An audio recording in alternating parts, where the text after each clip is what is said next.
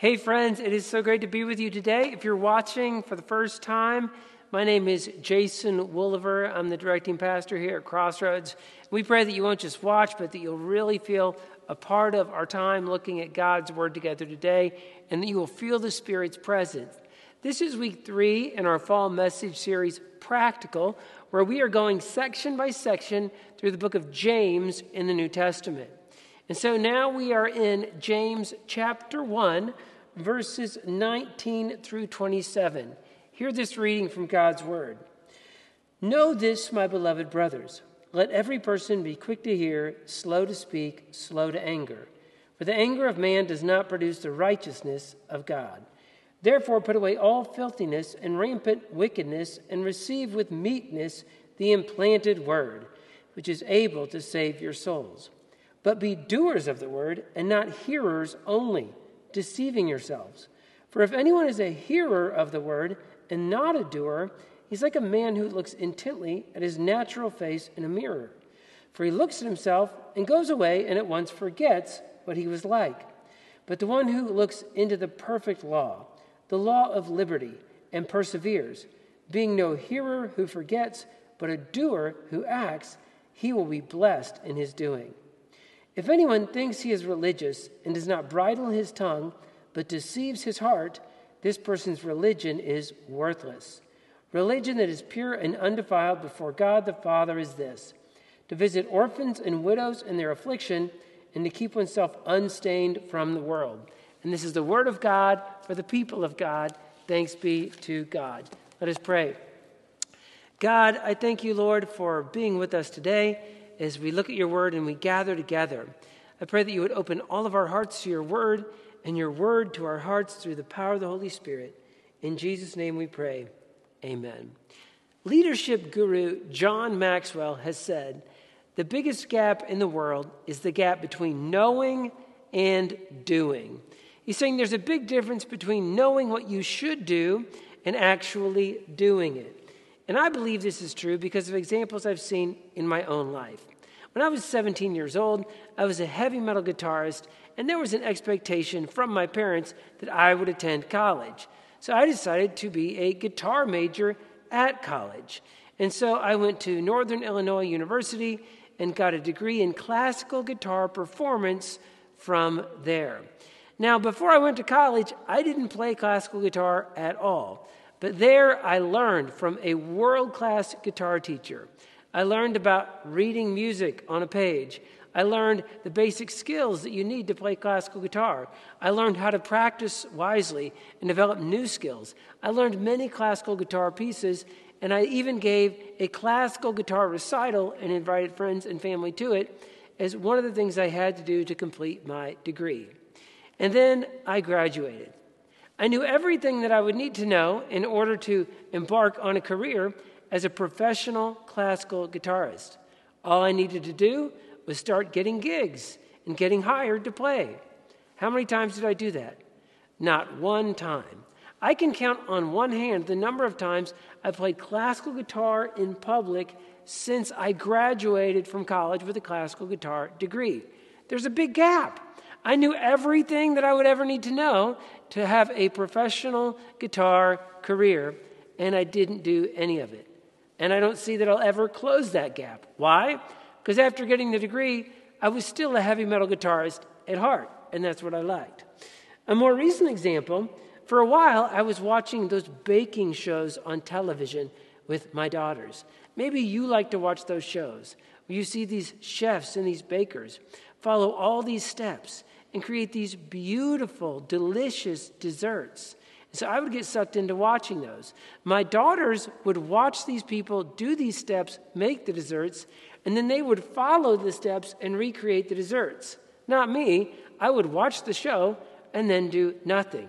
That is, of course, until my daughters had actually created the desserts, and then I would jump in at step 11 and eat the dessert. But there's a gap between knowing how to do something and actually doing it. In our text today, James is addressing this gap. He's concerned that these Christians that he is writing to would fall into the habit of self-deception, thinking that they were living an authentic Christian life when in fact they were only hearing about what you would need to do to live an authentic Christian life and then not doing it. And we can do this too. We can come to church or watch church online and hear messages from the scriptures about what God asks of us. We can read the Bible at home or study it in groups. As a pastor, I can spend hours a week researching and studying the scriptures and then spend hours a week talking about what I learned. But the goal is not just to hear and learn what God asks of human beings, but to hear it and then do it. And if we want to be authentic followers of Christ, we must continually hear, but then also do.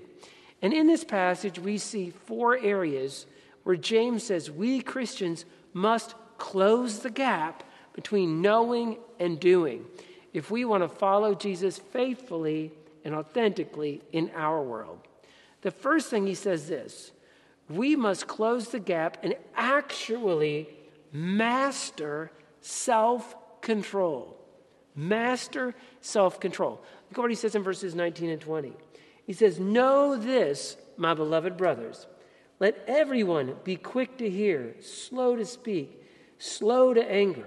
For the anger of man does not produce the righteousness of God." James seems to be making very clear what God's expectation is for the entire Christian community. He says, know this. That's firmness. He says, listen up.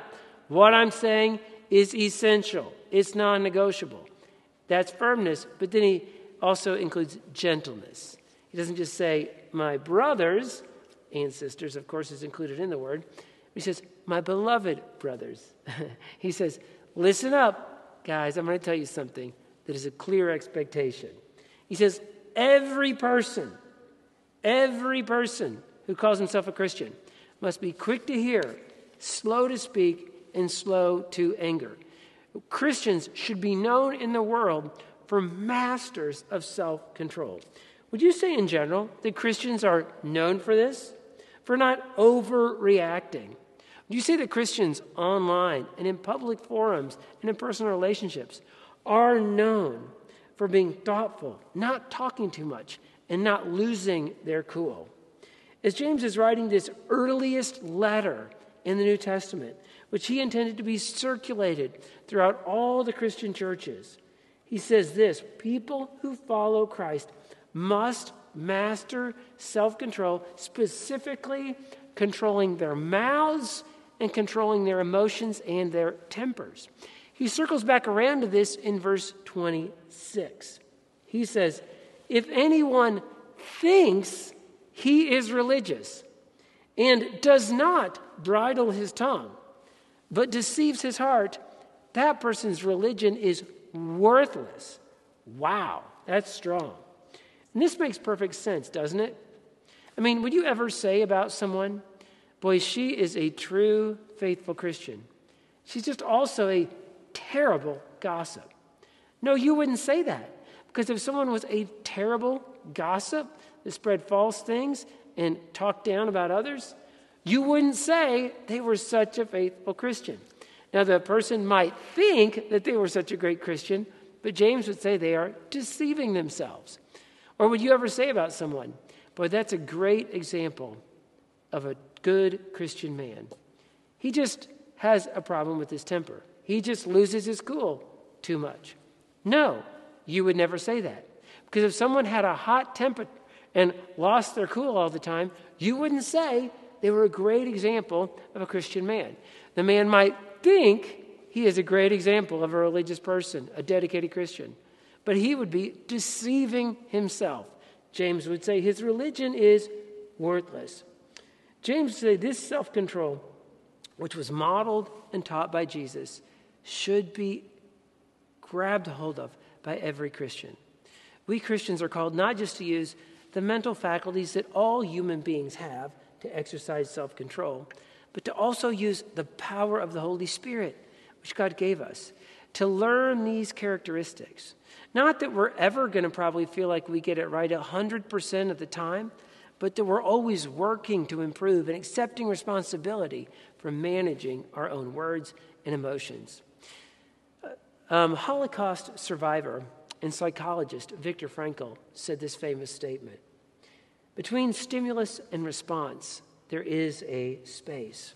In that space lies our power to choose our response. In our response lies our growth and our freedom." In between the stimulus and the response is a space. We Christians lay hold of that space. We're quick to hear, but we're slow to speak, and we're slow to anger. We must close the gap on this to authentically follow Jesus and represent him well. Number 2, James says to be authentic Christ followers, we must accept continual correction from God's word. He says in verse 21, "Therefore put away all filthiness and rampant wickedness, and receive with meekness the implanted word, which is able to save your souls. But be doers of the word, and not hearers only, deceiving yourselves. For if anyone is a hearer of the word and not a doer, he's like a man who looks intently at his natural face in a mirror. For he looks at himself and goes away, and at once forgets what he was like. But the one who looks into the perfect law, the law of liberty, and perseveres, being no hearer who forgets, but a doer who acts, that one will be blessed in his doing." Again, he's painting the picture of Christians who would gather to hear the word of God preached or taught by the apostles. They would gather to hear the instructions of God found in the laws of God. And they would feel so good about hearing and learning, but they would go away and immediately forget it. We can probably all relate to this. And here he is addressing something that his big brother Jesus also addressed. And so much of what James says, he actually is clearly taking from the direct teachings of Jesus. But when Jesus gave the most famous sermon ever given, the Sermon on the Mount, representing the highest ethical teaching ever communicated to human beings by another person, he says these words at the end. Matthew chapter 7, verses 24 through 27. He says, "Everyone then who hears these words of mine and does them will be like a wise man who built his house on the rock. And the rain fell, and the floods came, and the winds blew and beat against that house, but it did not fall, for it had been founded on the rock. But everyone who hears these words of mine and does not do them will be like a foolish man who built his house on the sand. And the rain fell, and the floods came, and the winds blew and beat against that house, and it fell. And great was the fall of it." You know, we who hear the word of God have no advantage over those who don't hear it if we don't do it. James compares those who hear the word and don't do it to a man who rushes in to check his face in the mirror before heading out to work or to church. He goes in to sees himself in the mirror. He sees that it still has crust in his eyes from sleeping the night before. And he has food in his beard from breakfast. But then rather than fixing it, getting the crud out and the food out, he just walks away and goes throughout his day with crud and food on his face. And no one else is unaware of this except him. He forgets about it, and other people see it. Kind of a disgusting thought. But James says that we should rather come to the Scriptures as a person looking in the mirror to see what's out of place. And we come to church or we read the Word, we see where our behaviors and attitudes are out of alignment with God's expectations. And then what we do is we keep peering into the Scriptures. We stick with it until God's attitudes and behaviors and expectations have sunk into ours. And we make adjustments to our behaviors and attitudes based on God's Word. And we keep realigning ourselves. If we're not teachable, we're not going to grow as Christians. We understand we're sinners. We need God's help. And that God's Word is the gift He has given to keep bringing us back into alignment with what He wants for us, which is the best for us. The Apostle Paul would write this in 2 Timothy 3, 16 and 17. He says, "All Scripture is inspired by God and is useful for what? To teach us what is true." Apart from God's Word, we don't know what is true. The world is not going to teach us what is true. God's word will teach us what is true. He says to make us realize what is wrong in our lives. Apart from the scriptures, we don't know what's wrong in our lives. Scriptures are a gift from God to make us realize where we're off. And he said it corrects us when we're wrong. We as Christians striving to follow Jesus, we want this correction. And it teaches us not just to know what is right, but to do what is right. He says God uses it to prepare and equip his people for every good work. To authentically follow Christ, we must continually accept the correction of God's word, humbly and gratefully. Number 3, James says to be authentic followers of Christ, we must help the helpless. Help the helpless. Verse 27 says, religion that is pure and undefiled before God the Father is this, to visit orphans and widows in their affliction. We see God's concern for orphans and widows expressed all throughout the Old Testament. Then when we get to the New Testament times, and the church is born on Pentecost, and thousands of people are coming to faith in Jesus, we see that the first ministry that the apostles started, other than preaching and sharing communion, was the ministry of sharing food with all the widows who had converted to Christ. We see this in Acts chapter 6. It was a huge ministry. The apostles oversaw it. It was critical. And so orphans and widows in biblical times were those who likely had no one looking out for them. Ancient Israel was a patriarchal society. A man's possessions belonged to him, and they were passed on to the next male relative. If he had sons, then the sons would get the possessions. The oldest son would get a double portion of the inheritance so that he would have enough to provide for his mother. Well, if the man didn't have a son, then the possessions of the man would pass to the next male relative who might not be in the nuclear family, who might not take care of his widow, wherein she would be forced to scrounge for money, scrounge for food, and maybe be resorting to begging. Orphans were those whose parents had died. This was long before there were any governmental programs to help those who didn't have parents, so they were on their own. So God commanded his people to see and help the orphans and widows among them. But this wasn't just a church program. This was the duty of each individual Christian. Paul would write this in 1 Timothy 5:4. He says, but if a widow has children or grandchildren, these should learn, first of all, to put their religion into practice by caring for their own family, and so repaying their parents and grandparents, for this is pleasing to God.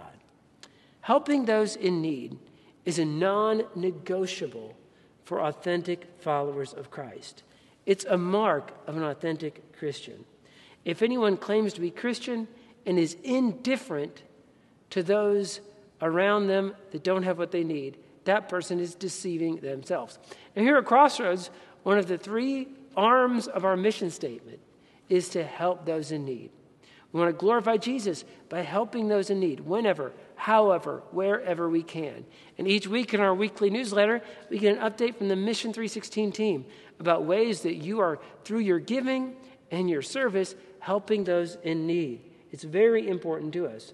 But again, this is not just something that you should hope your church does. Caring for the disadvantaged babies, teens, mothers, adults, elderly in our community is the expression of religion that God expects of each of us. We must close the gap. The world says, I'm what's important, looking out for number 1. I'm storing up for myself many good things, and those who don't have what they need, that's their problem. Each person's responsible. That's the world. Christians care for those who can't care for themselves, and they share what they have with those in need, and they help those in need. Now, finally, James says that in order to be authentically Christians, we must practice healthy separation from the world. Healthy, realistic separation. And he says it this way. Again, verse 27. Religion that is pure and undefiled before God the Father is this, to visit orphans and widows in their affliction, and to keep oneself unstained by the world. So I have been a coffee drinker since I was 15 years old. For the past 30 years, the first thing I do each day is mosey to the coffee maker, which was set to make my coffee before I even wake up, and I get myself a cup of coffee to start the day. Years ago, when I was a kid, the commercials stuck in my head. The best part of waking up is Folgers in your cup. The image of the woman waking up, taking a deep inhale and smelling the coffee which is waiting for her, which is steaming in the kitchen. It stuck with me.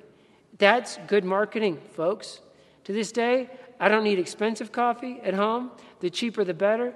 Give me that Folgers in my cup. I will tell you this, though.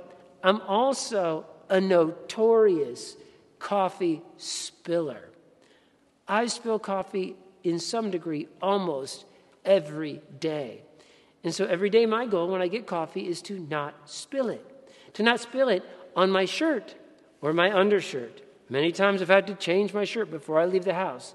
Or to spill it on my pants or my shoes or my car seat or my bedspread or in the carpet in the office or in the counter where I'm pouring the coffee or on my Bible. And yes, most of my Bibles have at least some brown coffee stains on them. It's just who I am. Christians, we have to be in the world and interact with the world. The world is the mission field of God.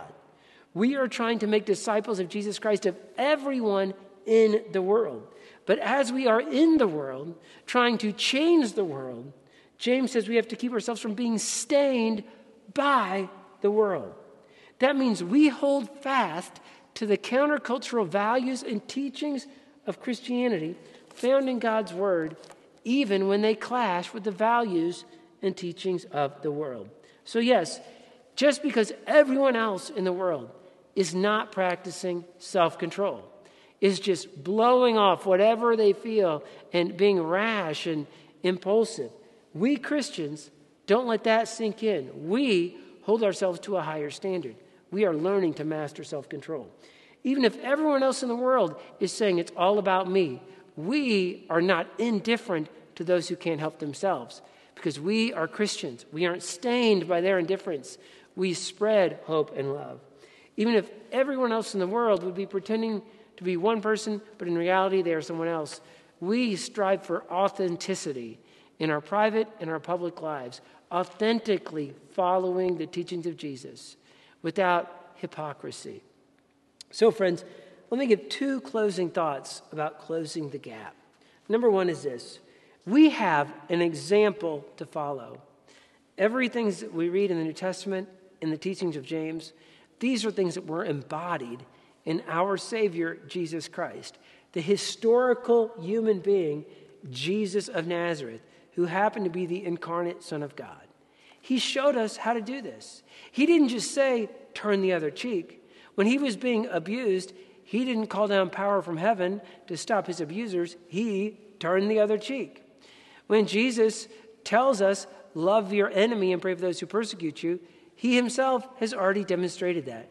As he was pinned to the cross dying, he said, Father, forgive them. They don't know what they are doing.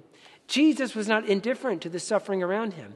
He provided food for those in need with the power that he had to do so. He cared for the orphans and the children and the widows among him. He fully embodied a life submitted to the Word of God, never compromising the standards of God's Word, even as he loved those who didn't embody those things. We must be immersed in the teachings of the life of Jesus. We must look to him. He is the one whose name we carry. Christian means little Christ. We are striving to become like him, the man portrayed in the pages of Matthew, Mark, Luke, and John. Immerse yourself in the example of Jesus. He is our hero. He is the one we are committed to living and modeling our lives after.